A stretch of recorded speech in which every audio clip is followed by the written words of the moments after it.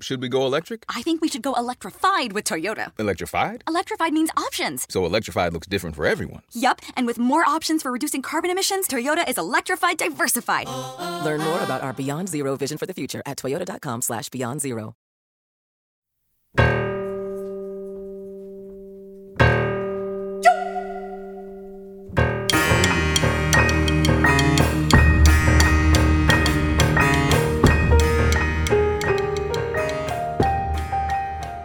Hi, Radio Atlantic listeners. This is Isaac Dover, staff writer at The Atlantic.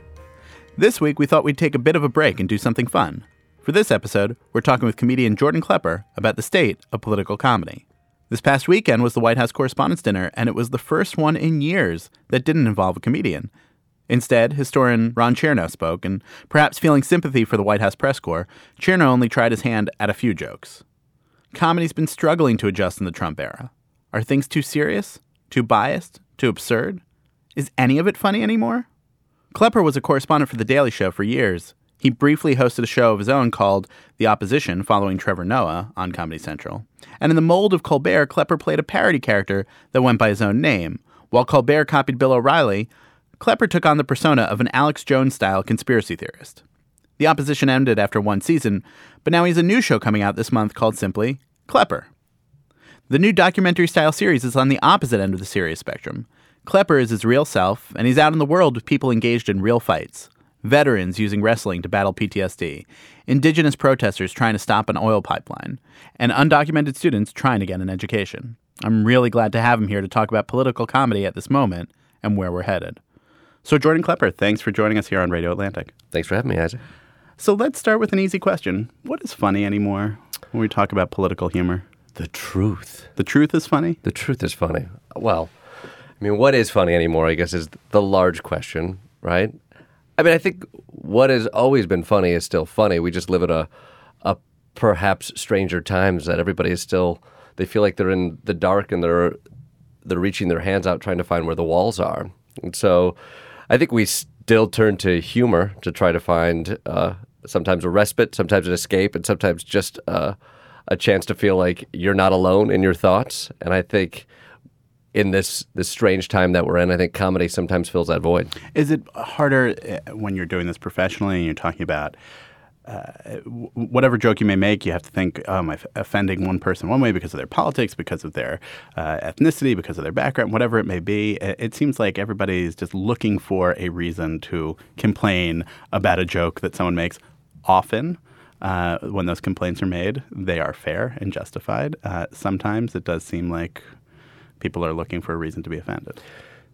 People often are. I think when you're a comedian, I think you have to own what you say and own your point of view. We are constantly evolving, and usually that is a good thing. And so there are certain things that maybe you would make fun of 20 years ago that you won't make fun of now. And I think that's evidence of progress. So what give me an example of that. I mean, like 20 years ago, you were not 20 years ago, you were not a professional comedian. That's fair to say. I'm still very funny. I'm sure you were the class clown, I would guess. But what do you think would have been, without getting yourself into trouble here, something that might have been seen as funnier than that, like you would know right away not make that joke? I think that I always laugh at, I was a huge Jim Carrey fan. Mm-hmm. I love Jim Carrey. He was the most popular comedian, perhaps of that generation. Mm-hmm. His first big movie was Ace Ventura, a movie I watched 100 times. The crux of that movie, the entire final third hinges on how gross it is for a dude to kiss a dude. Mm-hmm. He vomits. He puts his face into a plunger. Like, that's the crux of the movie. They wrote this movie and they're like, we need some sort of conflict that will cause this person to go into a suicidal rage. And somebody's like, well, what if the dude's gay? And like, that was the joke. And that was something that at the time, I was young at the time, but I didn't bat an eye at that. And I think culturally, we weren't comfortable with the idea of homosexuality or seeing that on film. The Crying Game, I think it was a parody of that at the time. Right. And I think a lot about that. Sometimes you go back and you hear early Eddie Murphy Raw, or you hear stuff like that that is shocking in this day and age. And part of it is like, oh, that was what we were uncomfortable with. And at the time, it was such an easy joke to go to. There were so many jokes that were based around the idea of like, oh, if a man is feminine in any way, that is an area that you can head towards, and it's just a treasure trove of humor. You can find them. It's cheap. It's definitely cheap. You know, was it cheap then? I mean, that's the thing, because it's always, comedy's always picking up on what makes people uncomfortable, where the weird things are that are kind of out of sync. Yeah. I don't know. I mean, at the time, it didn't feel cheap. I'm 14 watching this, and that did feel like a taboo. And comedy is always playing, like, how do we walk up to that line? Right. We usually step over it and see how people react, and you know, perhaps that's a reflection of our society, or perhaps it's just us pushing an envelope to get a reaction. I think a lot of that was probably doing both at the time. It didn't necessarily feel like an examination of what it meant to be gay, and perhaps now our time asks for us to examine more when we are doing comedy, especially because it seems to have taken on a different role now in this new era and under the Trump presidency. Again, I don't think that's a bad thing. You have more people complaining online, and there's more people that want to take you down, and we're in we're in troll culture. So you have to have maybe a thicker skin, because you don't leave the crowd behind when you walk out of the club. It's in your pocket the whole day. So you have to be still comfortable with what you're saying, but you're going to get more people who are going to try to poke holes at it. And people talk about that a little bit when you see comedians who are trying to work on their material a little bit, and a defense that comes up is, well, like, this is supposed to be part of the process. You're not supposed to have the cameras on you all the time when you're doing stand-up, right? Which is not your medium exactly, but that when there are people who can just pull out their phones and video a set that is being developed or tweet about it, then it goes live right away.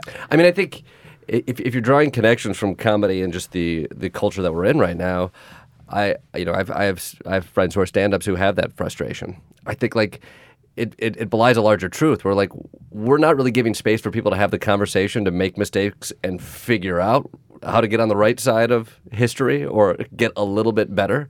Like, we're like, you need to get there now. Let's not have the conversation where you may make some missteps. And I think like stand-up comedy, is based kind of around that, of like, I'm working through ideas. I'm working through my point of view. I'm working through jokes. I think in an ideal world, I like that people do that on stage. If we could all get into that room and read the room, if you are stepping over a line, you feel uncomfortable with that point of view, and you can continue that as somewhat of a conversation to craft your piece, I think you find something greater.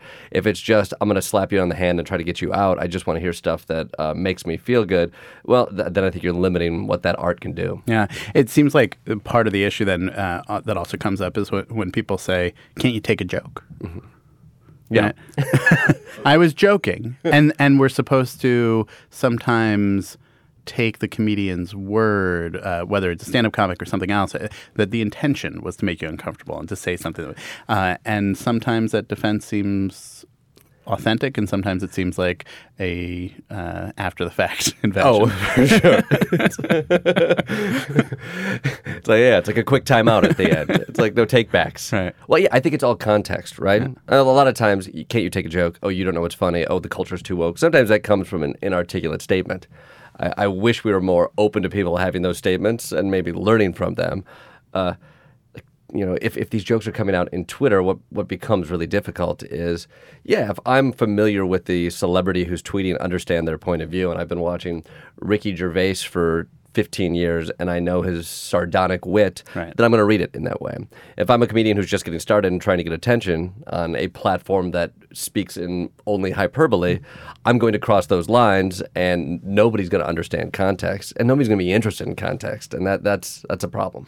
The I'm joking defense is also one that has made its way into politics somewhat, right? I remember quite clearly last year, after the State of the Union, President Trump was frustrated that the Democrats hadn't stood up and applauded for him more. He thought that they should have. It was in the 2018 State of the Union. And he said that they were treasonous. And afterwards. Some reporters were asking Sarah Sanders about this when she used to do daily press briefings. And she said, he was joking. And she's used that before other Trump people. When he gets into trouble, treason is an accusation of a capital offense, and betraying your country, which is a little bit much maybe for not standing up and applauding for a political speech. It was a good speech. I mean, come on. What happens with that when it becomes, again, can't you take a joke? It's a joke. I mean, it's in the Mueller report now as well, right? It was Russia, if you're listening. Mm-hmm. Oh, I was joking. Anybody could see that. Yeah, I mean, he's ruining it for comedians out there, not because of the topics. He's doing it because he's using that as a catch-all.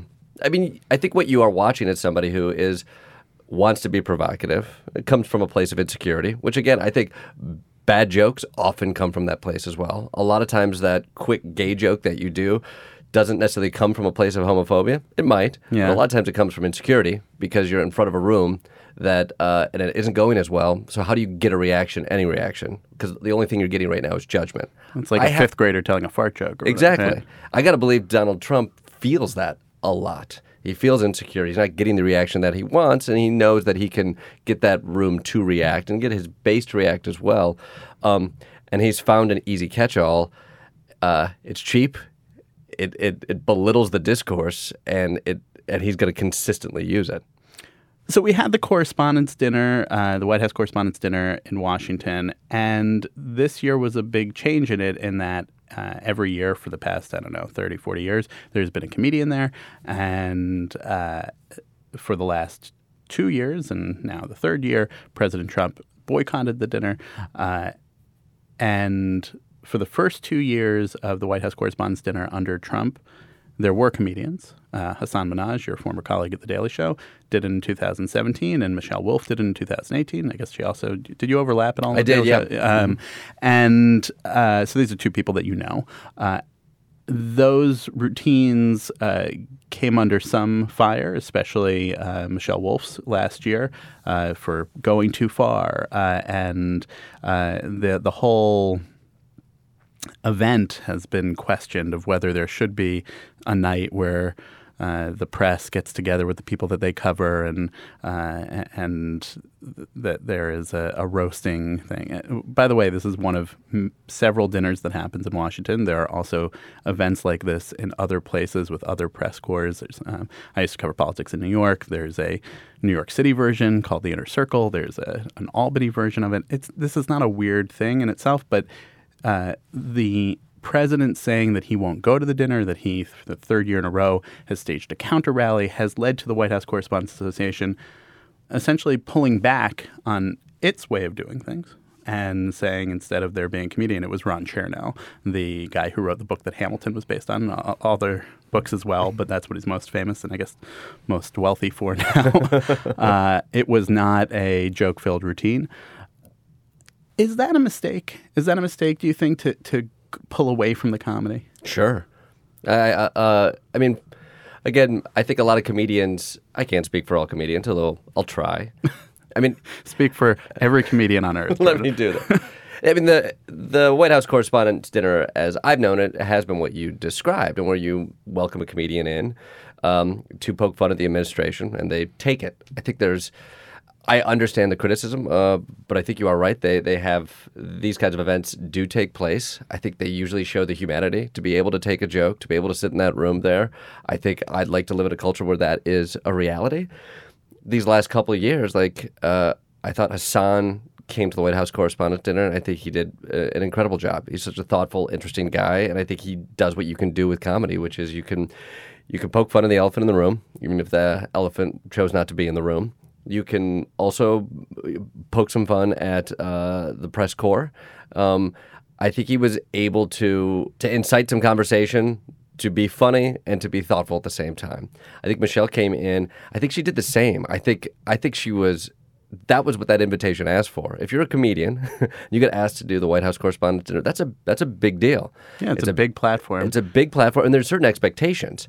I mean, I remember Hassan working on that when I was at The Daily Show. Like, that's a huge expectation. You have a history of, when Colbert came and did it, and it made news. And I think... But the interesting thing about the Colbert one is that it has taken on this legend after the fact. But in the room, I wasn't in the room, but it fell completely flat because nobody got that he was doing satire. They thought that he was just praising George Bush and going over the top with it. And it was the way that a lot of the early response to Colbert when he was in character fell flat with people because they didn't understand what he was doing. After the fact, when people go back and listen to it, they say, oh, it's hilarious. But I mean, that shows the trickiness of the room. And it's a terrible venue. Also, it's a giant ballroom in the basement of the Hilton. It's awful. It's awful. I was there last year, and it was terrible. You can't win. Right. But I will say, I remember at the time when Colbert did it and the effects afterwards, it was seen as sort of like, this is a comedian who has seen issues with the administration and when given an opportunity, use that to both use his skill set and speak to the issues that he sees.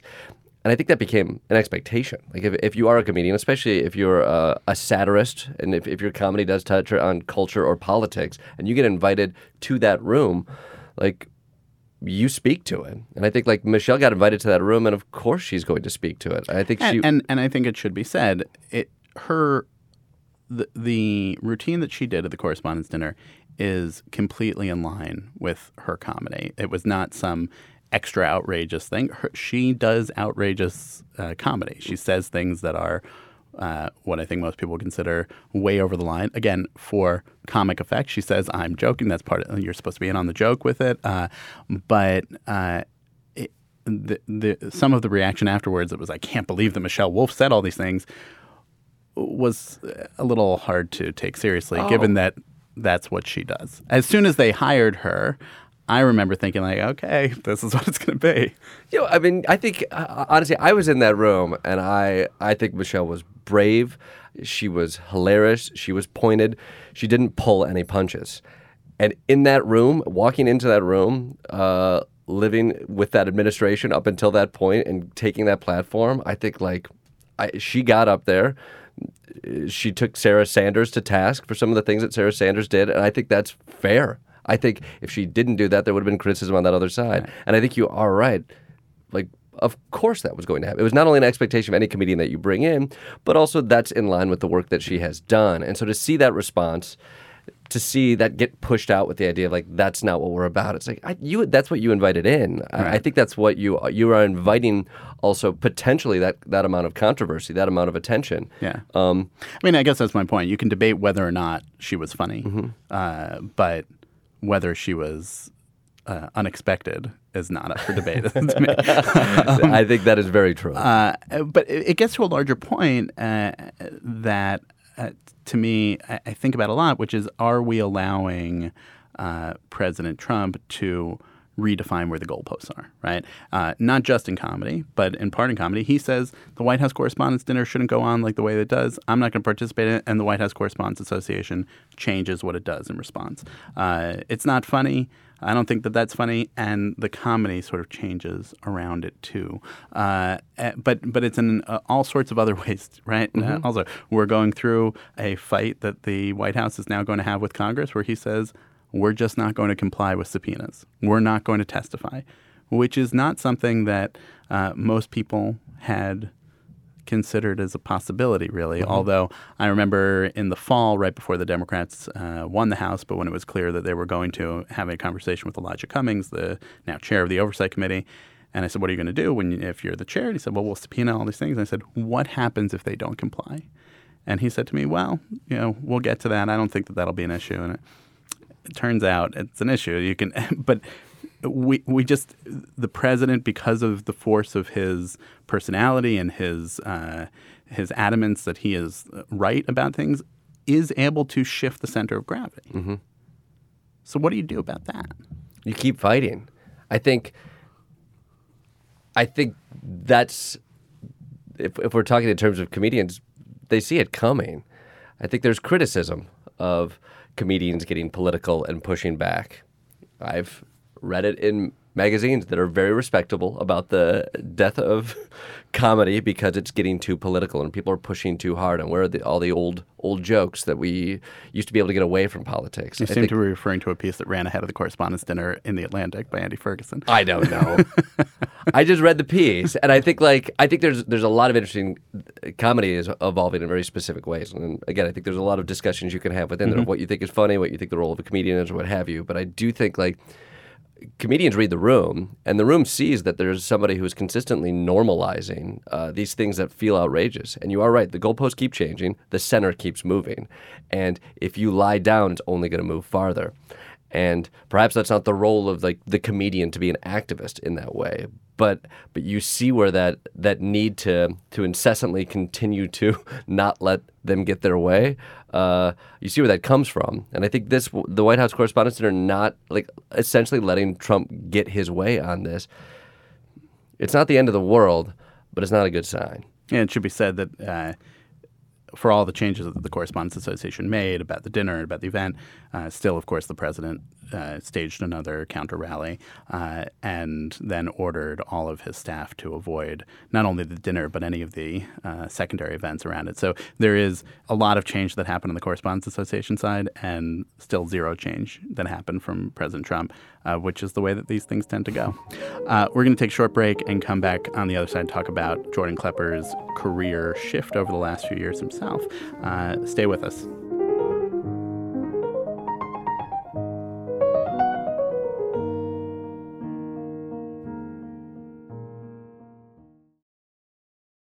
So, should we go electric? I think we should go electrified with Toyota. Electrified? Electrified means options. Yes, we could go all electric with the Toyota BZ4X, but then there are hybrids like Grand Highlander, or we could do something in between like a RAV4 plug-in hybrid.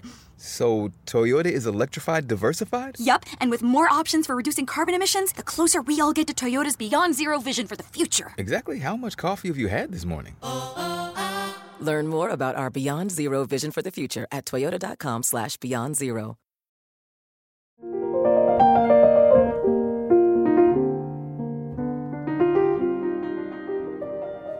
And we're back with Jordan Klepper. The last time we sat down and talked at length was when you were doing your Comedy Central show before, which had you in character as a conspiracy theorist, a sort of Alex Jones type. That seemed like a conversation, when I think back on it, where you were a little bit uncomfortable about whether this is a joke, whether you should be making fun of this. Mm-hmm. Was that a struggle? Am I reading that too much into that? Well, I would say, playing a character is in and of itself has its own challenges. I think the things that we were balancing in doing the opposition, one, the difficulty of when you are speaking completely satirical, where you are playing a character who is the bad guy. Sometimes the difficult things are filtering earnest opinions in a way where you're essentially dancing in high heels backwards. And so in a time where you want to be very clear with what you are saying, that was always a challenge. And to be honest, usually a very fun one. Mm-hmm. And the second part was the community of InfoWars, the conspiracy world, Breitbart at the time, it still exists, but it's very different than where it was a year ago. I think we were nervous about that. It went to a very dark place. And there were obviously Sandy Hook truthers, things of that nature. Mm-hmm. Where stuff would come up where we were lampooning Alex Jones, and you wanted to make sure at that time that we didn't wade into just playing the bad guy, but creating more problems as opposed to more point of view. And so that was a challenge. I think as we walked in, we had to consistently reevaluate if we were walking that line correctly. Yeah, it seemed like the worry was, are you normalizing that kind of thinking essentially by making fun of it and just saying isn't this silly, But Alex Jones is mixed up in Sandy Hook truther stuff and all sorts of other things too that have, I think most people would agree, not been positive for society overall. Mm-hmm. Right. Well, and I think what we found as we worked on the opposition, we were using the mouthpiece of Alex Jones sort of as a starting point of that kind of that point of view and that type of aesthetic. I think the conspiracy mindset, though, has taken hold in this country, and that's why we created that show. And I think as we kind of started to do episode after episode, we went less into the more evil sides of that, I would say. And we went more into the ones that were catching hold publicly, the things that we started to see, like, oh, this thing that's happening in far fringe, far right conspiracy world, it's starting to take hold in Fox world as well. How do we combine those two and speak to it? And so I think where I felt we were really in a good space, and what I'm proud of what we were doing, is like I think we were trying to articulate this mindset and ideology that was taking hold, is taking hold, while also trying not to just create something that is so extreme it muddies the water. That show ended not on your terms exactly. The Comedy Central decided to end the show, but then gave you another show. So that's a good way of going about things. It's a weird shift, I'll tell you that. If you're going to have your show ended on you, at least get another show from the same channel. The new show is very different. It is you. It's not you in character. It is not you at a desk. You're all in the field entirely for this. And it is not it's not like an extended version of the Daily Show type interviews where you just go interview somebody and make fun of them. It is you really digging in on topics that are unusual topics, things that I don't think we have seen covered really anywhere else. The first episode is about a wrestling league for guys with PTSD, which is not something that I knew was a thing. There's an episode about this. I guess it's the third episode, the one that got you arrested, right? Mm-hmm. That one, which we'll talk about. It's about an informal university for undocumented immigrants in Georgia and how that works, which, again, not something I was aware existed. How has that transition been? Are you more comfortable in this space? It's a different space. I am more me. And so the larger question, am I more comfortable being myself? And that I don't have an answer for you. This was a really exciting new challenge. I loved being in character, being the Jordan Klepper of the opposition. It's fun to have that distance and to be the bad guy. I really did like that. I do love being in the field. I like interacting with people. I come from improv. The field is essentially improv. How do you listen? How do you make something out of this moment? And how do you craft story? What we were charged with, a conversation with Comedy Central and with ourselves of like, all right, we're going to do this piece. I want it to be in the field. I've done a lot of field pieces before, and with The Daily Show, there is this distance. There's an ironic distance that you have to play with. And same thing with the opposition. In doing this, the word we kept using was authentic. It was like, if we strip that away, I don't want to just be making jokes, pretending to be the bad guy. I want to be myself in these situations. And it was really tough. Yeah. In some ways, I am much more comfortable out there being myself. Where I am uncomfortable is like, I don't have those shortcuts to try to find comedy. Yeah. I mean, and it's not, and I don't mean this, it's not funny, not in that you are trying to be funny and failing a lot of time. Most of it, you are not trying to make jokes, right? And you're just telling stories that then have moments where you crack a joke or there's something ridiculous that you decide to do. Yeah. In the episode that's about the University for the Undocumented Immigrants, part of the humor is when you get arrested and they're waiting for you to come out of jail, they're making fun of how you're going to come out and tell lame jokes again. Right? Yes. Like, I mean, I don't know if you're interpreting it a very specific way.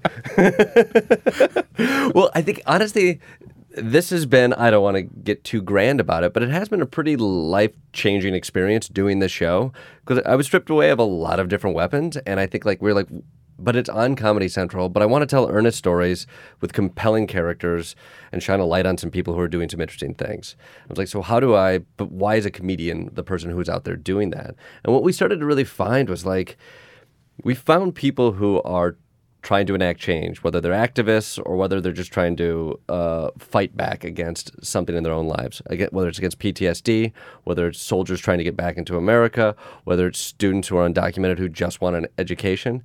Like, there's activist movements that are out there that are really inspiring. I think I'm a pretty good guy. I'm politically active, but I'm not the guy who's on the front lines. I'm behind the desk most of the time. And I think what we started to find is like, let me embed with these groups. And a lot of the humor came out of how earnestly difficult it is to try to change something. And so we initially went out with a lot of these stories thinking we're going to maybe do a little bit of stuff that feels more sketch, a little more Daily Show, a little bit more of, a comedy in your back pocket. I'll play real dumb. And just in case it gets too dry, we already have something there. What we quickly found out is like, if I really embed with a story with people, like an actual documentary and not just like a one-off 6-minute piece, like the humor will come from like me trying to do good or me trying to understand. And if I can kind of be open and honest about that, like, I find myself in positions where I'm getting arrested. I find myself out in a bayou in a boat in the middle of the morning. And guess what? The humor comes out of the fact that I don't want to be there. I am awkward in those situations. And I can have jokes with people there. People are like, people want to find humor in these situations. But it quickly became a story about like my journey to see how people to walk along with these people in the fights they were in. They're half-hour episodes, which means that there's like 21 minutes of footage. How much roughly time are you spending for each one of those embedded with these people? They each depended. So like Sure. I'd say like in the Daily Show world, for a 6-minute piece, sometimes you'd go out, you could get most of it in a day. Sometimes you get it 2 or 3, bouncing around interview-wise. What we were really focused on here was like we tried to find people not just telling us their stories, but events and actions that we could be a part of, so we could actually document something and not just retell it. So like for the PTSD wrestlers, I think we spent 5 days down in Texas traveling with them to they're wrestlers who are dealing with PTSD, but they're also going around the Texas circuit. So I spent time at their houses. I went to Eddie, who's a wrestler. He's also doing stand-up comedy. I went to an open mic he was doing in Austin. We went to multiple shows that they did. The same thing with the like undocumented students down in Atlanta. I spent a weekend with them, going to classes with them, spending some time outside of class with them. I went back 2 weekends later to spend more time with them, to go to march with them at the Martin Luther King Day parade. So like we tried to be there as much as we could, and for every episode, I'd say we were closer to a week with the story. Are there picking the topic seems like it's a big part of this. Were there topics that you were presented with you thought, that's not actually the right way to go? We talked about something you have done. And curious how you say like that's not the right one. Well, we had to learn a whole new way of choosing how to do this. I think I learned how to do this from Jon Stewart, and then learned how to do it with the opposition. And what you find is I need stories that have comedic irony and a way in which we can comment onto it, and perhaps a thing that we can add to it. Those stories we started throwing away because it was like, we're making 22 minutes here. They need to be more compelling and not just ironic twist. We have the ability to go into some gray areas. We initially started to do big topics. I will tell you, at the beginning of the season, we thought the theme of the season was going to be tribalism. I was reading Sebastian Junger's book, Tribes, and we were looking like, we're split in two. We're so focused on our own groups. Let's look at how people define themselves in the groups that they're in. We put up like, how do Americans define themselves? Political party, military affiliation, gender. Let's do stories about that. As we started to dig in, we realized these weren't stories about the groups they associated with. They were stories about the fights that they were fighting and the causes they cared about. And so we're like, I think it's actually more about activism. We put up big topics that we were interested in, and then we just scoured. What are interesting stories? Because it's more doc-based, I want it to be more about character. And so here's an interesting story. People are taking action. Can I be along with their action? Let's get on the phone. And we have great producers, great researchers. So we knew we wanted to do something about the military. We just scoured as many military sources as we could, and we could try to find like who are characters who we can speak to. I know for that one, I came in knowing that was a world I didn't know much about. There's probably going to be some humor in the fact that I want to learn.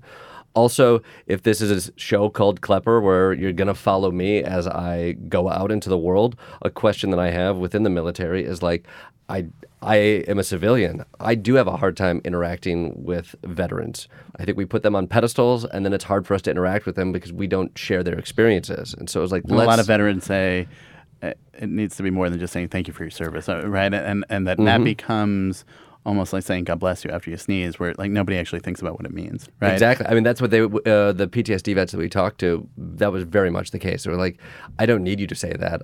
I need you to, I could use a job. Right. I could use you sitting and talking to me and actually engaging as a human being. And we had this conversation with them. I was like, but you understand where I'm coming from as well. Like, I don't know what you need. I know that I I respect what you did. I don't think I could do that, but I don't know how to engage farther. And the luxury of this show is like, okay, cool, we can have that conversation, and then we get 5 more days with you. We're going to get drunk at a bar. I'm going to watch you wrestle. I'm going to talk to you about what it's like to play a bad guy, something I know a decent amount about, and something we're not talking about. You were a pretty good heel. I was a pretty good heel.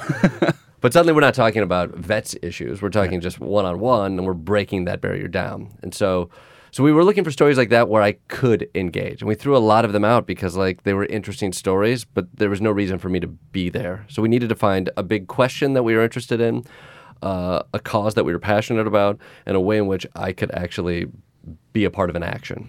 So you were arrested in that episode with the University for Undocumented Immigrants because you joined in a protest. That was at a hearing. I guess the charge was trespassing in the end? It was, yes. Is that your first criminal charge? That was. Is that going to keep you from getting future employment now that you have a record? Comedy Central is just going to keep giving me shows. This is what I have to do. This was part of it. It's like, you know what, we're going to give you a show. You need to get arrested, and for a good cause. So where does it, is this where the future of comedy is heading? We were talking about how people think maybe stand-up is different now, or political humor is kind of run up against Trump. Is this, so much has kind of mushroomed out of The Daily Show, and so many correspondents from The Daily Show or alums have their own shows, Samantha Bee, Colbert, Hassan Minhaj, John Oliver, you. Everybody's doing it in different ways. Michelle Wolf, did she get another season for her show? She did not. Okay, no. So, well, there you go. That was a mistake, yeah. There are now all these different versions of it. Of course, The Daily Show itself was kind of taking Weekend Update from Saturday Night Live and turning that into a nightly show. Is this what political humor becomes now, where it's just with a cause behind it, or is it go somewhere else? Well, I'll tell you my story within all of this. I feel like I've had 3 very different jobs in the last 3 years, and I think there's been a weird evolution there. I don't know where political humor will end up. Where I have ended up in the last 3 years is going from being sarcastic and sardonic, playing a dummy, to now being stripped of everything because of the things that we've lived through in these last 3 years, and just looking to connect with people. I think I'm a satirist. I'm politically active. I'm not attempting with this new show to make like, this is what political comedy looks like. I'm like, here's what I know we need, and also what I need is like, I want to go out. I want to see interesting people. I want to engage with them. I am getting tired of the same old types of jokes. I'm getting tired. The day in and day out of the big guy, the jokes about him is exhausting. I think me as a comedian, but also me as a human who just turned 40 and who is looking back on like, I want something that I do, I want it to matter. I don't need somebody to pat me on the back and say that's the most hilarious thing. What I would love to do is like find compelling stories and see like these assumptions that I've had. Is there a way in which I can challenge them with more interesting people? Again, why Comedy Central would buy that as a premise for a TV show, that's a failure on their end. But I do think there is a yearning for something else. And I think like what is exciting about the media landscape, we are seeing more documentaries. We're interacting with things in a way that's so much different than it was 5 years ago. And so like I think people respond to great characters. I think they respond to empathy, and they respond to people who care, essentially. And so I think where I see myself with this next step is trying to be just a little bit more real and putting focus on those other people who are, and there's humor in that. Where the rest of political comedy goes, I can't say I know. I just had a show that was canceled, so maybe I'm not the best guy to ask, but I know where I'm going, and I think where I'm going to go is like, yeah, Donald Trump took every comedic tool away from me. He left me just trying to figure out who the hell I am. So take me, world. This is what you've done to a comedian. You've left him naked, getting arrested in the middle of Georgia. Literally naked, by the way. I was really naked. They do strip search you. Take me, world. I think that's a good place to end. Jordan Klepper, thanks for joining us on Radio Atlantic. Isaac, thanks for having me.